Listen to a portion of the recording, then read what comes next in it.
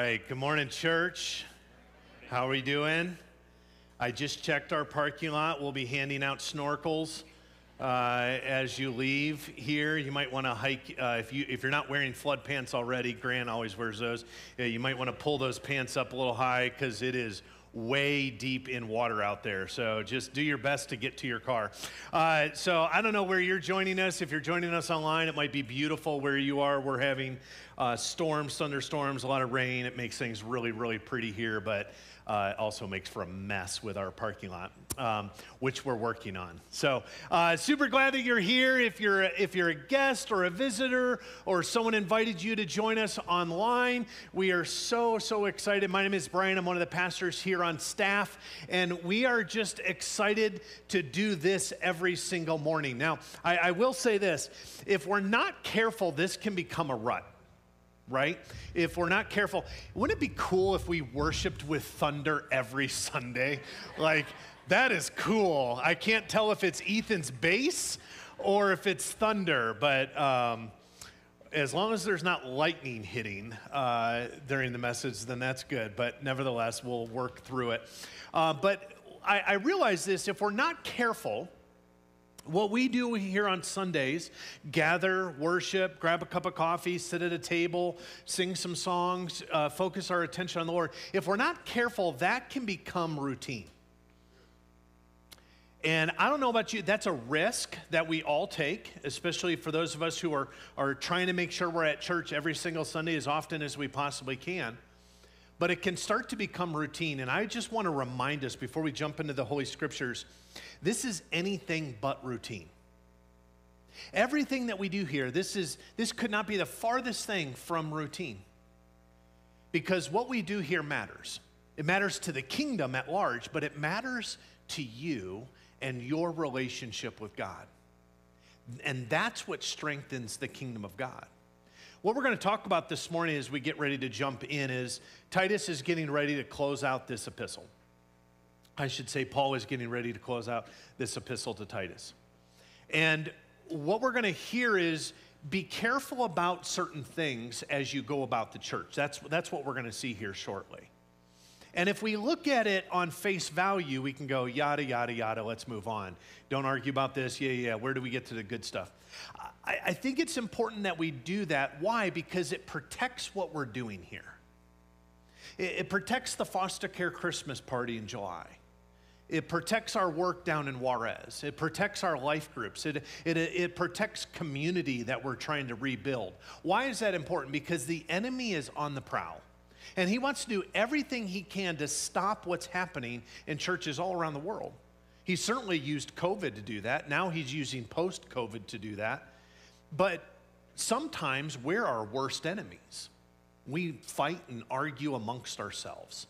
And so Paul gives us some warnings on how to avoid some of those things. And then he's going to wrap it all up with a real neat bow at the end. And so we're going to jump into that this morning. Turn with me, if you would, to Titus chapter 3. If you have your Bibles, you can open those, lay them on the tables there. I just want to encourage you. I know the cool thing is phones. I know the cool thing is tablets. I just want to keep pushing you. This is not letter of the law. This is not trying to impose things on you, but there's something very powerful about having the Word of God spread out on your table, mark it up with pens, pencils, highlighters, etc., in a way that digital just can't do. So no offense to you if you're using digital, I just want to encourage you, go home, find your Bible, and bring that on Sundays. So Titus chapter 3, starting at verse 9, if you would please stand for the reading of God's Word. It'll be on the screen here if you're joining us here. It's also going to be on your television screen if you're joining us online. Here's what the end of this epistle says. But avoid foolish controversies, genealogies, dissensions, and quarrels about the law, for they are unprofitable and worthless. As for a person who stirs up division after warning him once and then twice, having nothing more to do with him, know that such a person is warped and sinful. He is self-condemned. When I send Artemas or Tychicus to you, Do your best to come to me in Nicopolis, for I have decided to spend the winter there. Must have been a really nice area. Do your best to speed Zenas, the lawyer, and Apollos on their way. See that they lack nothing. And let our people learn to devote themselves to good works. We talked about that the last several weeks. So as to help cases of urgent need and not be unfruitful. All who are with me send their greetings to you. Greet those who love us in the faith. Grace be with you all. Love, Paul. I threw that last part in there, but love, Paul. That is the word for us in the Lord. You may have a seat. The reason why we stand, just as a continue reminder, is we hold the word of God at the highest value. Why? Because this establishes everything for us as we live this world. The Word of God establishes truth. The Word of God establishes government. The Word of God establishes how we interact with each other relationally. The Word of God establishes how marriage is supposed to be profitable and strong. The Word of God exposes us to the King of Kings and Lord of Lords, and His name is Jesus. That's why we stand for the Word of God. And this Titus, it's a letter written by the Apostle Paul. If you're new to the Bible, new to church, or it's been quite some time, just a quick little recap on Titus, especially if you're joining us for this last week.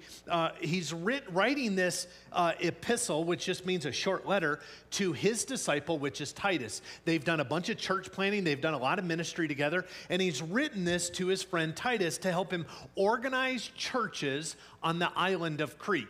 It's about, it's just kind of southeast of kind of Italy and Greece, in that kind of general area. Beautiful, beautiful area.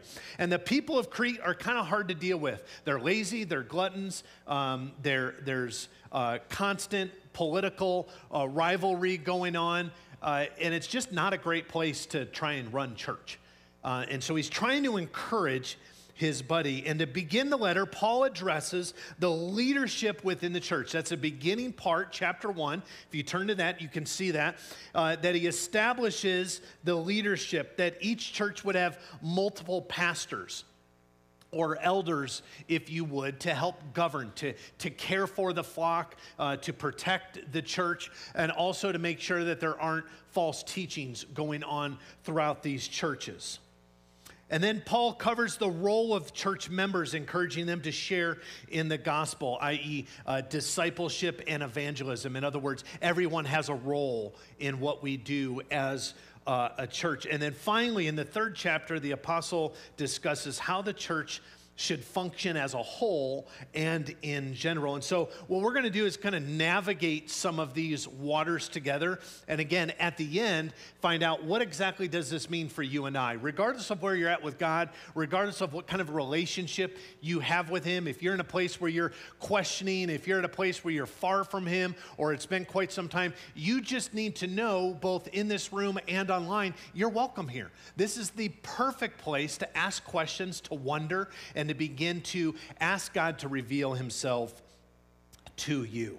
Now, in contrast to the profit of sharing the gospel, we talked about this last week, how profitable it is to share the gospel. Paul turns to a warning now of worthless, foolish controversies, genealogies, dissensions, and quarrels about the law. So at first glance, not a very uplifting Sunday, but this is how Paul chose to wrap up his letter. This is how we're wrapping it up. So let's briefly examine the examples of these unprofitable items. If you're at a table and there's a notebook, don't steal your neighbor's, but if there's a notebook not being used, that's for you. If you don't have one, you can grab that. You can take notes on it. There's going to be 4 points that we look at here, and it would be important to write these down both in your Bible or in the notebook. First, foolish controversies are arguments and disagreements that lack from wisdom. Now, here's what's great about this. You can apply this certainly to the scriptures of what we're talking about. This can be applied anywhere in life. Even if you're not a follower of Jesus, you can apply this. Foolish controversies and arguments and disagreements are those that result from lack of wisdom. So if you go, well, why are we nitpicking? Why are we fighting? Why are we backbiting? It's because someone's not being wise. If you want to make it even more difficult, someone's not being adult in the room. You ever have those situations where maybe there's disagreements and stuff, and you're like, someone needs to stand up and be the adult here? Whether it's at your job or at church or between you and your spouse, like someone's got to be the adult here. We've got to stop this because we're acting like juveniles. Well, Paul says those things happen when we lack wisdom.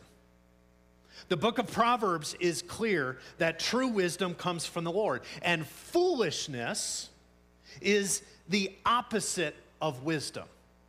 Notice that there isn't much wiggle room. Just like if you're following Jesus or not following Jesus, you're either being led by wisdom that comes from the Lord, or you're being led by foolishness that comes from this world. There really is no in between there. And because of that, foolish controversies are against God's wisdom. This is important to remind yourself. Will and Hannah are brand new married. Look at them back there. See their smiles? Wow. Aww. Isn't that so nice? Let's just stare at Will for a second. Now, this is important, right? Because if you start to have disagreements and dissension and controversy in your marriage, you got to look at each other and go, time out. Brian warned us about this. Let's stop this right now. It's the same thing in life. There's this old adage of churches, and some of you maybe have been a part of this, is churches for years have divided against organ, no organ, lights on, lights off. It's like wax on, wax off. Volume of worship, color of the carpet, color how we paint the walls. Churches have divided, and even it gets worse. Churches have gone to war, physical war, over even less than that. That's the epitome of not diving in and grounding yourself in God's wisdom. There are foolish controversies, worthless to divide over. In fact, this is great. Do you guys know the word moron? Don't point to someone. The word moron derives from this exact Greek word, foolish, right here. Moron. And Paul wants to make sure that churches know that moronic arguments are never worth it. They don't go anywhere. They're ridiculous. It's a waste of time to fight over most things that churches fight over. Now you say, well, there are some reasons to fight. Yeah, yes, if we get into theology, if we get into scripture, if we get into those things, yes. But most of what churches will rub shoulders against in a friction way, according to Paul, are moronic. Second, Paul warns against genealogies. It's likely tied to the circumcision party of the day that was discussed in chapter 1, because the Judaizers argue that Christians must become Jewish through the circumcision before becoming a Christian. Now, we could look at that and go, that's ridiculous, and I would wholeheartedly agree. But the reality is we do that as well. We say, well, if you want to be a real Christian, you got to take your hat off coming into the sanctuary. Sorry, don't see that anywhere. Feel free to wear a hat. Well, if you're a real Christian, if you're going to be a part of the church, dress nice coming to church. Sorry, don't see that. Sorry, if you're a real Christian, you'll sit in rows, not in tables. Don't see that. We judge people all the time, and we put conditions on faith. We say, well, to be a Christian, you have to understand everything in the Bible. Thank God that doesn't exist. To be a Christian, you have to agree with every single theology that's presented in Scripture. Not true. In order to be a Christian, you've got to well articulate that to your neighbor and also live sin-free. Not true.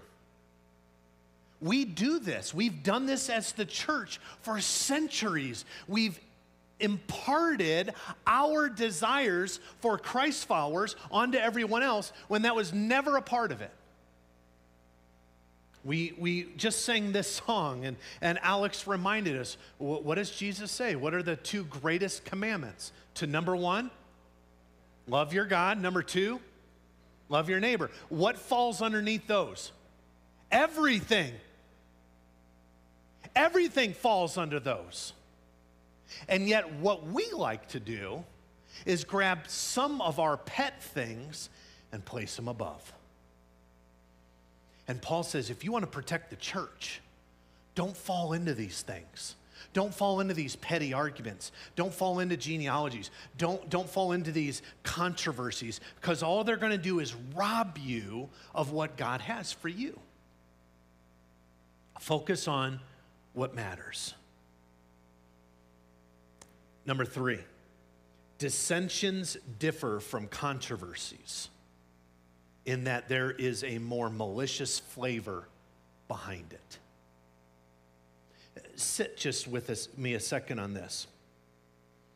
Where controversies are often foolish and unwise, and they are, dissensions are an intentional breakup of the church. We've seen this. We've seen this since the beginning of the Reformation. Church after church after church, denomination after denomination after denomination, style after style after style, split. That's what we have seen. We have more churches, more denominations, more styles than we know what to do with. That's not altogether bad, trust me. We have had some incredible churches come about, but why? Because God is faithful, not because they're creative. Not because we are creative, but they've been successful because God is good at what he does. But there's also been some real hurt that's come about that as well. Christians that don't talk to each other anymore. People that used to serve arm in arm together because of a disagreement on how the church might function don't even look at each other anymore. That's nothing new to us. Paul knows this. Paul knows that the church in Crete is subject to this if they're not careful, which is why he chose to do this last. Paul is warning that the division of the churches into factions that splintered then into smaller churches failed to desire a gospel-centered unity in God's presence. Why is that important? Because number 4, quarrels about the law were also the specialty of the Judaizers. How's that? Like, if someone says, hey, what is Alan? Alan's my bald brother back there. Wave, Alan. Yep, he's follically challenged as well. So if I go, well, how's Alan known? Well, you know what Alan's really good about? Pointing people at the law and judging them. He is so good at it. He can just criticize you to you don't even realize what's happening, and you feel an inch tall. He's amazing at that. That's not how you want to be known. And yet, at this time, on Crete, these Judaizers were known as this was their specialty.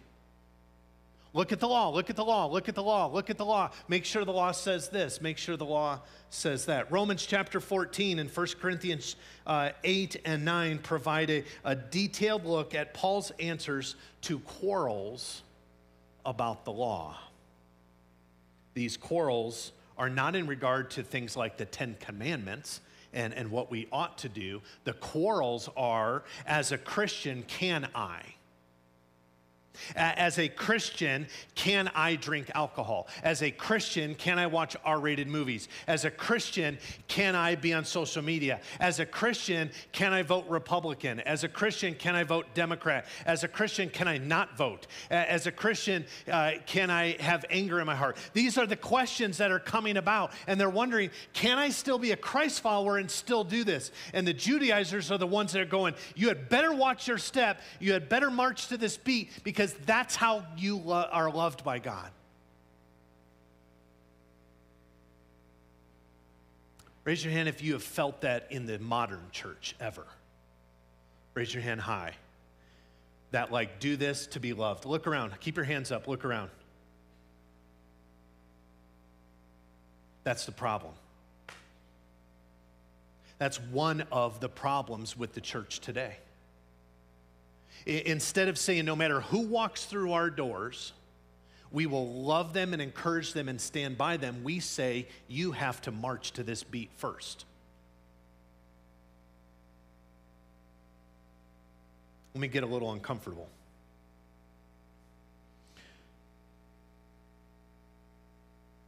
Somebody walks in with their partner and sits at your table and they want to engage with you, them and their partner. You okay with that?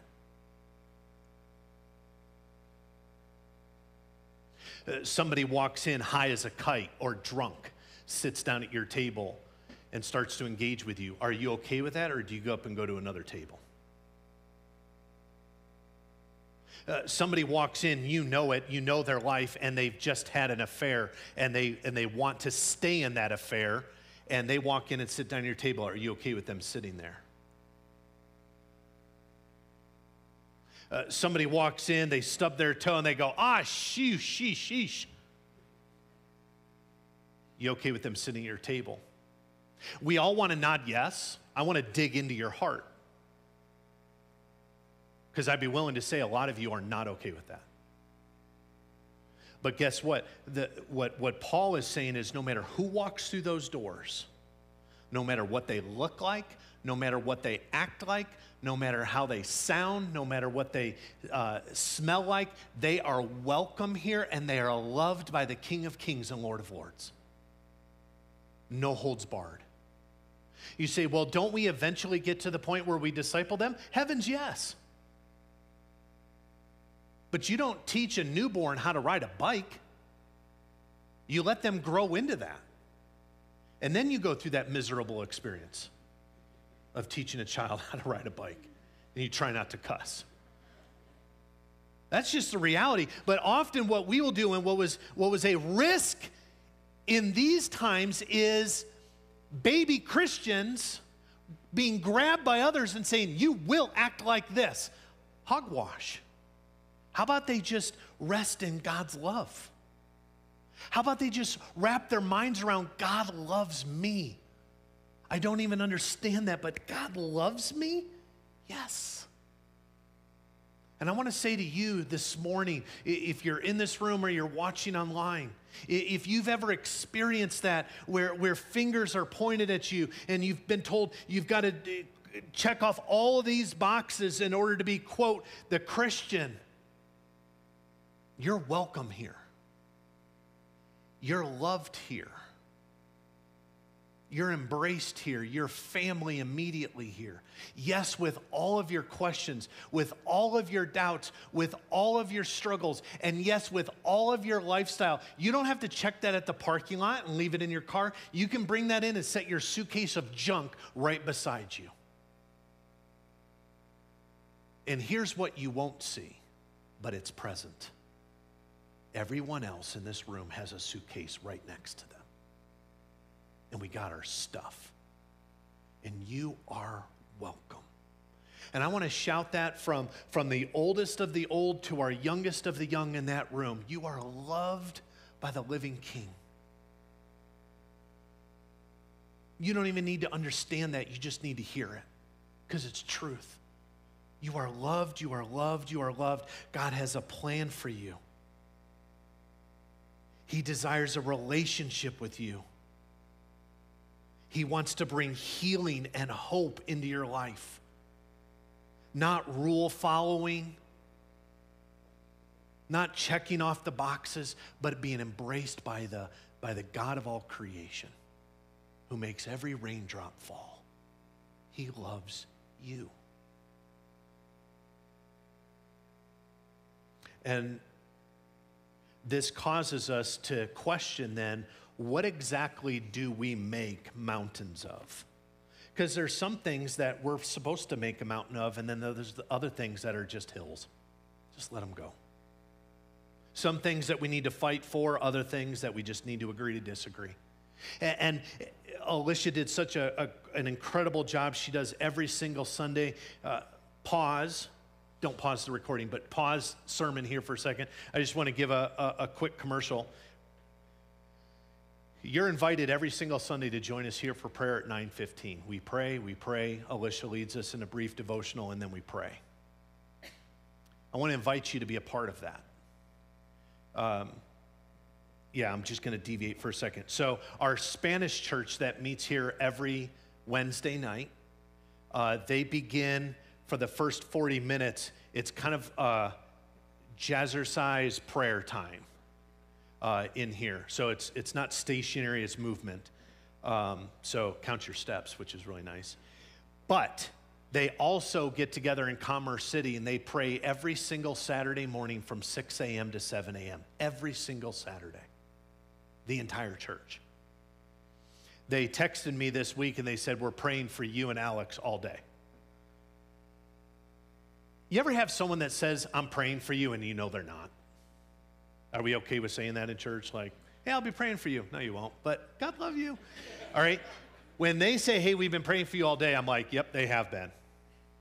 At their prayer meeting a couple weeks ago on a Saturday, in walks this gentleman, disheveled, confused, doesn't really know why he's there. And they're like, can we help you? And he's like, yeah, I'm not a believer, but I was at home. I cried out for God and said, God, help me.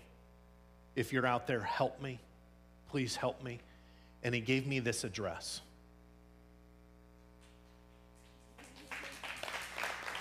Gets better. It says, he gave me this address. I have no idea why I'm here. They can say, well, we're a church. We're praying. Do you want to join us? Yes, absolutely. He accepted Christ that day. That was on Saturday. On Sunday, he went to church. Then he showed up here. They were having a huge, I'm sorry, let me backtrack. Saturday night, they were having a huge birthday party here. And he drives up from South Denver and walks in the door, and they're like, you're the guy from this morning. He's like, yep, can I come to the party? Nothing like inviting yourself. And they said, yeah, come on in. So he enjoys the whole party, goes to church the next day. That following Wednesday, here at our church, he walks in with his family, his wife and his kids, and he's actually at this table right here, Scott and Shannon's table. He's sitting right there, and his hands up, and him and his wife are praising Jesus, and he just doesn't know why. He just knows he's loved. Friends, that's the power of prayer. That's why Paul says, protect this at all costs, because that's what God does. Bless you. That's what God does in our midst. He loves people right where they are. And he says, look, you right here, you just sit quietly, and I just want you to know, if you are far from God and you don't even know him, even right now, he is moving around this room, and he is touching and speaking to each and every one of you. He's encouraging, he is loving, he's reaching out. And so right now, you are being loved. Just receive that. Just receive that he loves you.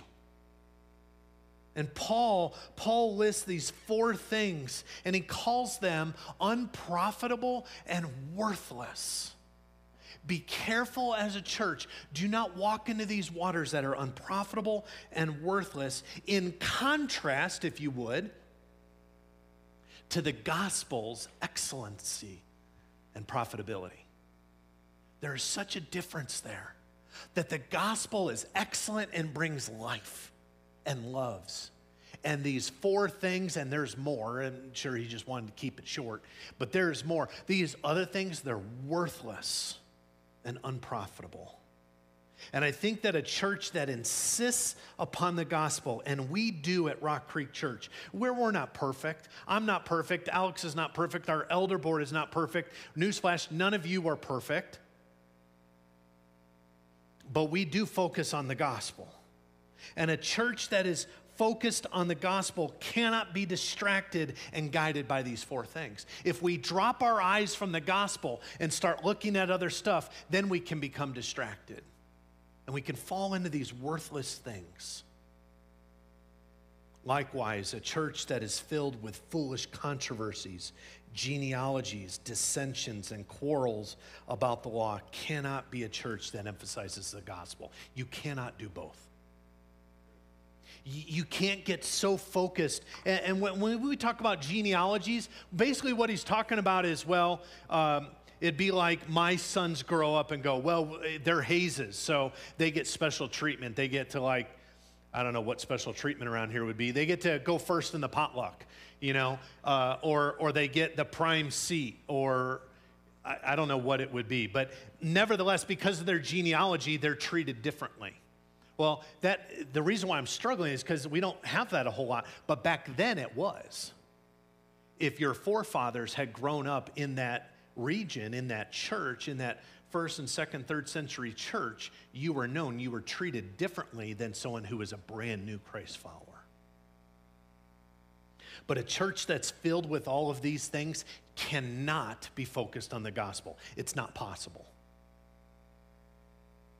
Why? Because we're distracted.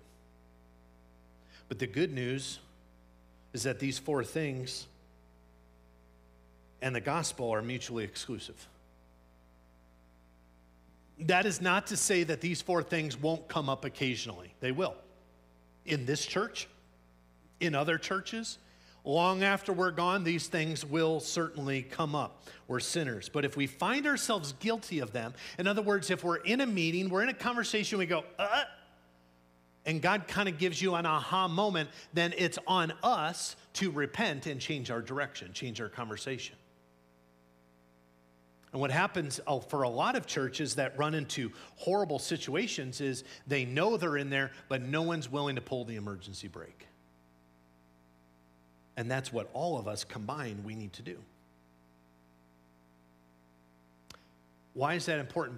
Because churches die long before they close their doors. Long before there's a firing, long before there's a church split, certainly long before they shut the doors, it's already dying. It's similar to, a patient who has been feeling something weird in their body, and they put it off a year or two, and then they finally come and they go, wow, you're so far gone, there's nothing that we can do. Well, that's been happening for a while, and that's the risk for churches.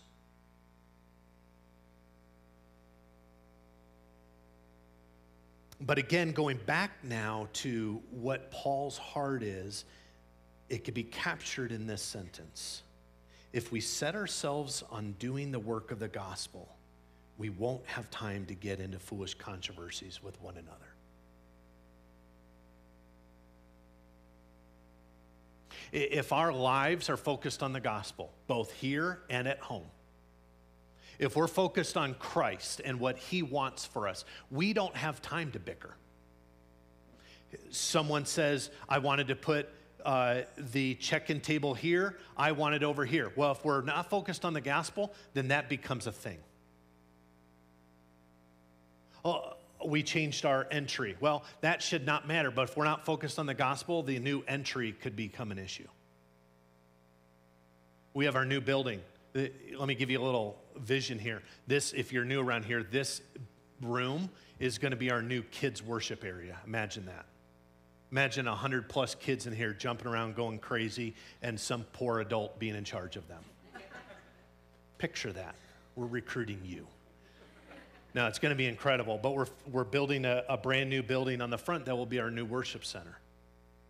Well, if we're not focused on the gospel, then all of a sudden paint color and chair location and bathrooms and what tile and who put this where, all of a sudden that becomes a thing, and it's silly and it's worthless, Paul says.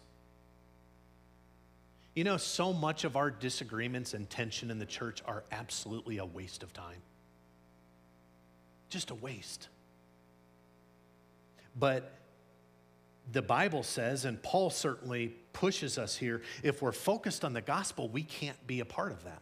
We're too busy saving people. We're too busy sharing the hope. We're too busy excited for what God's doing. If we're not doing that, then we have idle time, and now all of a sudden we're picking on things. And as for Rock Creek Church, we won't do that. The Apostle Paul in verse 10 turns his attention to those who stir up division. How many of you have ever known someone that just wherever they go, they stir up division? Raise your hand. It's okay. You're not saying it's you, right? The chosen language of stirring gives us this idea of the type of person that Paul has in mind. Disunity is their aim and their goal. Just what they do. Now, we don't be too harsh on them because that's just their sin coming out. You have yours. For this particular person who just comes and stirs dissension and division, that's just their sin coming out. But because of this, it's important for us to know church discipline And confrontation should only come when it's creating this deep division within God's church. That's a huge umbrella. No pun intended for outside. But that is a huge umbrella of how do the elders, how do the pastors come in and confront? How do we do church discipline? And he says after 2 warnings, have nothing more to do with him or her. Let me just say this might be controversial, but I do believe it. One of the reasons why churches at times can go into some really bad places is we don't want to be hard on people because this is church. So what that means is we know someone's having an affair and we go, well, who are we to judge? Well, the Bible says we are. We're to confront. We're to confront bad behavior. We're to confront gossip. We're to confront those things that splinter the church. And because we hold off and we let it go, now it's become something so enormous, now we can't step into it. Does that make sense? It's not easy. I'm not in any way saying it's easy. But the Bible also says if you're loved, you will be disciplined. If you love another, you'll reveal to them. If I'm with Paul and I see Paul with a certain action or attitude or behavior and I'm seeing it over and over and over, what kind of friend would I be if I didn't reveal that to Paul? And have him go, how long have you felt this? Oh, I've been kind of feeling, I don't know, like a couple, 10 years or so. Well, at some point, Paul should look at me and go, why didn't you say something? If you thought that and felt that, why? If you loved me, why wouldn't you bring that to light? So why would God sanction such a hard and harsh practice? The question is, isn't discipline unloving? The short answer is no. Many writers such as Mark Denver and R.C. Sproul are quick to point out that discipline is characteristic of a healthy church because it calls the other to repent and warns the other person about the dangers of sin. And it also defends holiness. This is why it's important. This is why Paul throws it in there at the end. It's actually an act of love. We don't view it that way in our culture, but that's what it's intended for. Jesus himself outlines the plan for how a church should practice discipline. Matthew chapter 18, if you have your Bibles, Matthew chapter 18, starting at verse 15. It's also going to be on the screen and on your television sets at home. Here's what he says. If another believer sins against you, notice another believer. He doesn't say if your neighbor who doesn't even know who God is, they don't need you to go correct them. In other words, someone's not living a lifestyle you agree with, no one cares. Keep it to yourself. But if another believer sins against you, go privately and point out that offense. Also notice this, it doesn't say call up Marge and gossip about it. That's what we do. Instead of going right to the person, we tell another. Our accountability partner, our prayer partner. Stop it. If another believer sins against you, go privately and point out that offense. If the other person listens and confesses it, then you have won that person back. In other words, health and good has happened. But if you are unsuccessful, take one or two others with you, go back again so that everything you say may be confirmed by 2 or 3 witnesses. That's healthy. That is protecting peace in God's church. Practice this. Go to one person, share it with them. They don't receive it, grab myself, grab one of the elders, grab another friend sitting next to you, and go make sure that they're really hearing you in a way that's loving. If the person still refuses to listen, take your case to the church. In other words, bring it before the pastors and the elders. Say, hey, I'm having this problem with so-and-so. They're just not hearing it. I want to serve Cheerios to the kids. They want to give donuts. I hate them for it. Would you help us figure this out? That's a great problem, by the way. Then if he or she won't accept the church's decision, treat that person as a pagan or a corrupt tax collector. Tax collectors just must have been shady back then. In other words, it says, do everything possible to protect unity, do everything you can to restore relationships, but there does get to the point where if you can't, you can't. Notice that Jesus is not promoting any degree of physical abuse. So I don't want any of you going and grabbing anyone today, okay? Or even verbal discipline. He just says, teach the unrepentant like a non-believer if they refuse to repent. But it's always rooted in love. Always. It's always wrapped in love. Also pay attention to Jesus' order. It is not the role of a pastor or a leadership to go and make things right with another person. That's on you. That's your job. Now, you could say people in the church, but it's bigger than people in the church. It's your dad. It's your mom. It's your sister that you haven't spoke to in years. It's your buddy that you hold that grudge against. You are called to go and try and make things right. You say, well, I've tried. Great. There's nowhere in the scripture that says keep trying until it's made right, but do your best. And the question is, are you doing your best? That's the question. Are you doing everything that's within you to create, as 1 Corinthians says, our ministry of reconciliation, both in and outside of the church? Paul closes out this letter to Titus with a few personal addresses to him. And it leaves Paul to give one final exhortation of what? The importance of good works.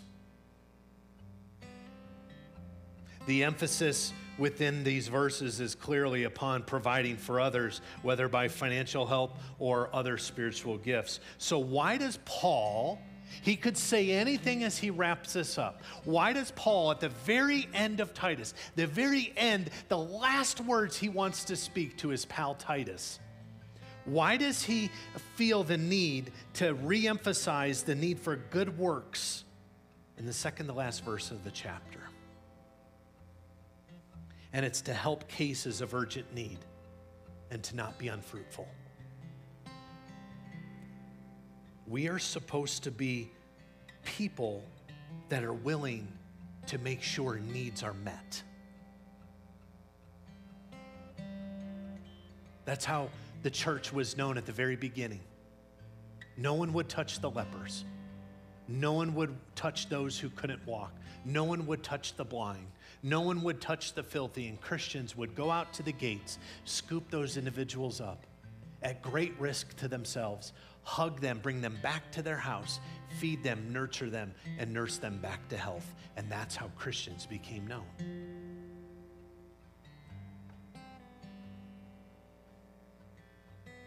Where you can help, help.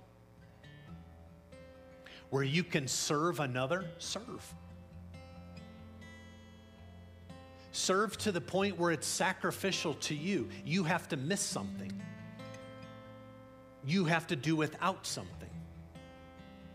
You have less money, you have less time, you have less energy, you have less power. Even within you, serve where there's a need. I say this all the time with Lori Russo. She just pours herself out till she is beyond the letter E on the gas tank. And that's what we're called to do. Where you can love the unlovely, love them. Don't just love the people who it's easy for you to love. Maybe it's someone at your table. Maybe it's a family member at home. Maybe it's a neighbor. Maybe it's a coworker. Maybe it's a roommate. Where you can provide hope for the hopeless. Give hope. True hope. And this is what we do. This is why we exist. This is who we are as Christ followers. I'm going to invite you to stand. This is a rough world that we live in. It's a rough world. You turn on the news for any number of minutes and you can see how difficult this world is. But friends, don't hibernate. As risky as it is, as tempting as it is, as wonderful as it sounds, don't hibernate away from the world. That's cheap grace. That's cheap discipleship. Don't remove yourself in the world. Why? Because Christ did not remove himself from you. He looked at you and said, that's horrible. No offense. That's dirty. That's broken. That's horrific. I don't know what I can do with that. I know I'm going to send my son, Jesus Christ. I'm not going to back away from that person. I'm not going to disassociate from that person. I'm not going to hibernate in the heavenly realms away from that person. I'm going to enter into the horrificness of earth, and I am going to save. And when Jesus says, drop your nets and follow me, that's what he's talking about. Don't back away, engage. Engage with friends, engage with family, engage with those people who don't think like you, who don't reason like you, that don't have the same morals at you, that don't have the same ethics at you, of you. But God loves them. Engage, engage, engage. All through this letter, Paul says Christians must live in the world in a way that commends Jesus. That's our call. Those are our marching orders. And one of the great reasons why we gather in a room like this and we have an online platform so that you friends can join us is because those marching orders are hard and they're scary and they're intimidating, but that's our job. And you are not alone. You are loved. This God who knows every raindrop, he knows every flower, he knows every sunset, he placed every star in the sky, he created everything and that which we have no idea about. He is the author and the perfecter. And that God is crazy about you. He's nuts about you. He would go to the extent to give up his own son to die a horrific death on the cross because he loves you that much. Embrace that today. Receive that today. And if you are someone who is far from God, if you are someone who has never given your life to Jesus Christ, if you've never opened your hands and said, I don't quite understand it all, but I want your love, I receive your love, I'm going to invite you this morning to pray with me. So just close your eyes. You don't have to bow your head. That's an old school thing. But just close your eyes just for a moment. If that's you, if you're joining us online or you are in this room and you're like, man, I've known about God for quite some time. I've heard about God for quite some time. I've been exposed to church. I've been exposed to the scriptures, but I still have a lot of questions. I want to say, that's okay. You say, well, I still have doubts. I still have struggles. And I want to say, that's okay. So did the disciples. But if you're here this morning and you want to receive God's love, if you want to receive his forgiveness of your sin, that the only way, the Bible says, can turn your heart of stone to a heart of flesh, then I'm going to invite you to pray with me. And it doesn't matter if you're super young or super old, there is never a day that is not a great day to give your life to Jesus Christ. And may today, amidst the storm, amidst the clouds, amidst the rain, may today be the day that you receive the love of your God and King. Is it all because of a prayer? No, but it's the beginning part. And then we'll help you. We'll disciple you. We'll come alongside you. If you're online, we'll make sure we get you the resources that you need to help you in your faith.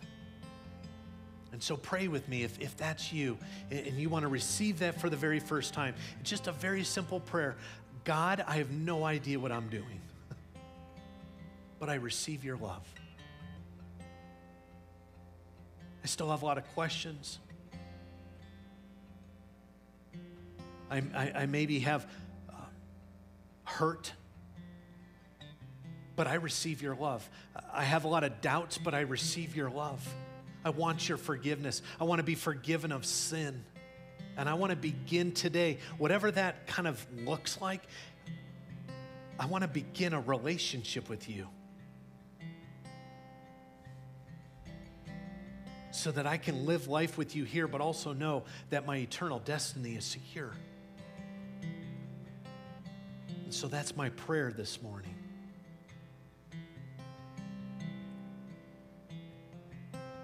And if you're here and you've been far from God, you kind of walked away, you've been kind of lukewarm, and you want to reestablish that, I'm going to invite you just to pray a simple prayer that kind of hits the reset button. Praise God for reset buttons.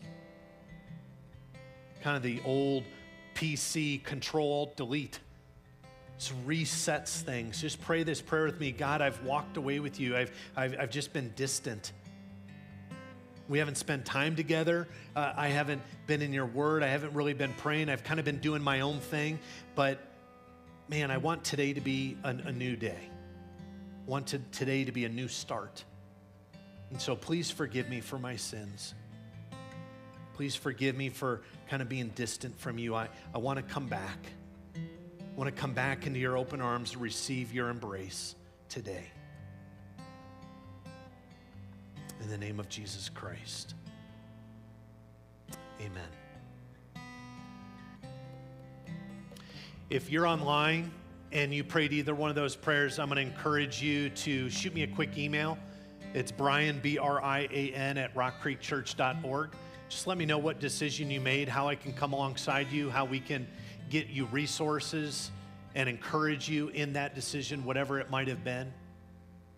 If you're here in this room and you prayed that prayer, I'm going to ask kind of an audacious ask here is sometime after the service, you just come and let me know.